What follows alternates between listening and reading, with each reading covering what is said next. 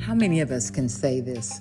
My God sent his angel and shut the lion's mouth, and they have not harmed me, since I was found innocent before him. How many of us can say that? This is what Daniel said while he was in the lion's den. Praise God for his angels that shut the mouth of lions. Let's talk about it.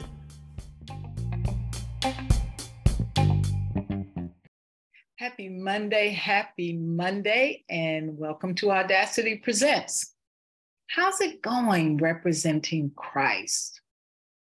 When you wake up, are you asking, Lord, how can I represent you today?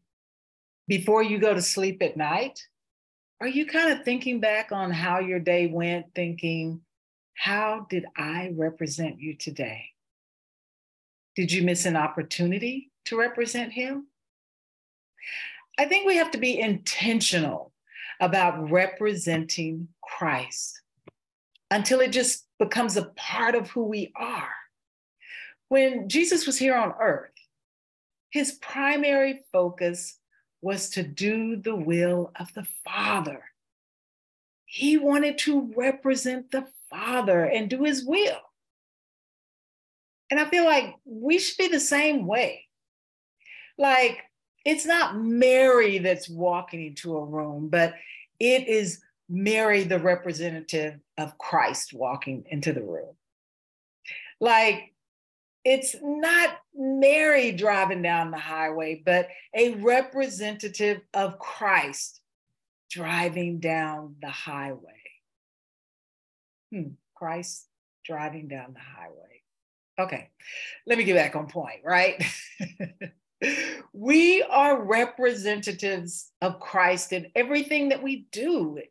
Like I said, it should be who we are. We shouldn't have to second guess what would Jesus do. We just do what Jesus would do, right? So for the past 11 weeks, we're 11 weeks into this thing, and we've been looking at the book of Daniel and how he was able to represent God in everything he did. Here he is exiled in a pagan land, and God is his primary focus. His life was secondary when it came to representing God. And so last week we talked about King Darius and the actions that the king did because he was worried about having to place Daniel in the lion's den. And I shared last week that we got it all wrong. You know, I said the king was in distress. He was fasting. He wasn't entertaining because he was worried because he had to throw Daniel in the lion's den. And again, I still say we got it all wrong because usually we are the ones that's worried when we have to face our lion's den. And it's really not for us to worry about because of the God that we serve. So this week, I want to flip it a little bit. I want to look at Daniel. And there were a few things that stood out to me in this chapter 6 when it talks about the lion's den. Think about this. Daniel has been through a lot. He has been through a lot since being taken into captivity as a teenager, and he served up under 3 kings so far. He was up under King Nebuchadnezzar. He was up under King Nebuchadnezzar's son, Belshazzar, both of them Babylonian kings. And now he's up under this Persian king, King Darius. He's seen a lot. And this is what's interesting when you look a little closer at the difference between Babylon or the Babylonians and the Persians. So the Babylonians burned criminals alive. Remember Shadrach, Meshach, and Abednego? They got thrown into the fiery furnace. That is how they punish people, right? But now up under this Persian king who they worship fire, now the Persians persecuted their criminals by throwing them in the lion's den. Now, this is interesting. Daniel didn't just walk into a lion's den. He was actually cast down into a pit of lions. And so when I think of Daniel being cast down into this pit of lions and the kings that he has served up under, aren't you curious as to, wait a minute, how old was Daniel? He was a teenager when he was taken into captivity, right? When they were taken into exile, they took all of these teenage boys.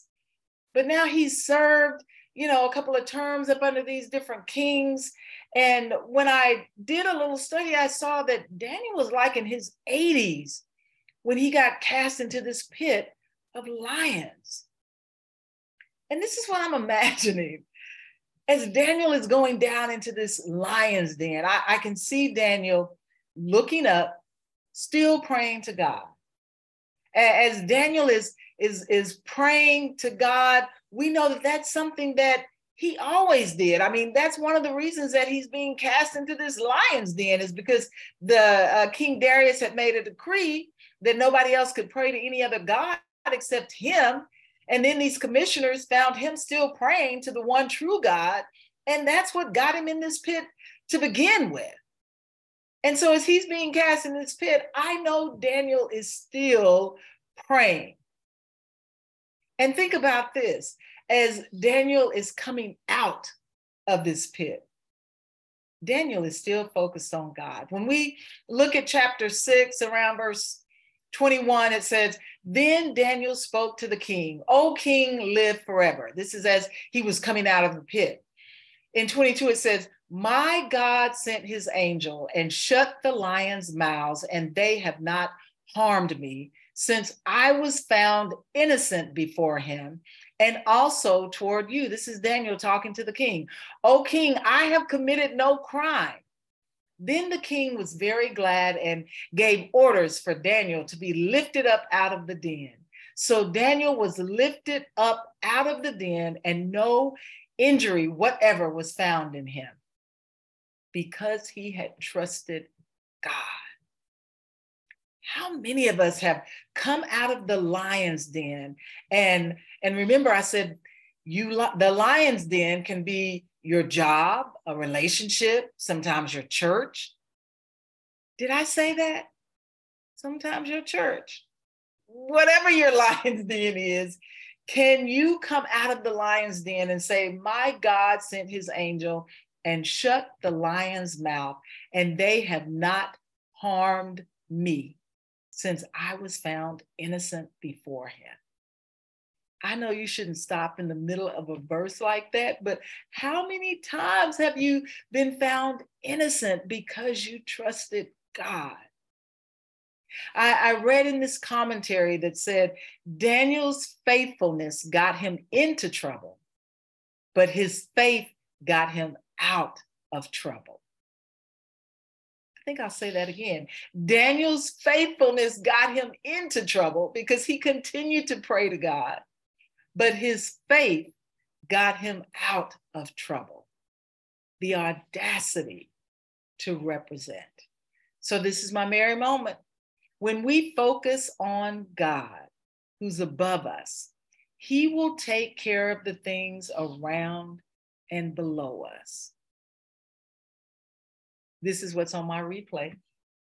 Shout out to my friend Dana, who is a friend of the show. A couple of weeks ago, she sent me this song, and it has been played in my head ever since. It's an old one, but a good one. And it is by Dottie Peoples, called "Closet Religion." And it's like, this whole song was written about Daniel and King Darius. And some of the words are, "I don't have a closet religion. I can't hide the God I serve. I got to let the world know wherever I go, I got to praise and serve the Lord." And then the words go on to talk about King Darius and Daniel praying while he was in the lion's den. Closet Religion by Dottie Peoples. Jump over to my Spotify 2023 playlist and take a listen to this song. We shouldn't have a closet religion. We should let the whole world know wherever we go. Listen, y'all have a good week.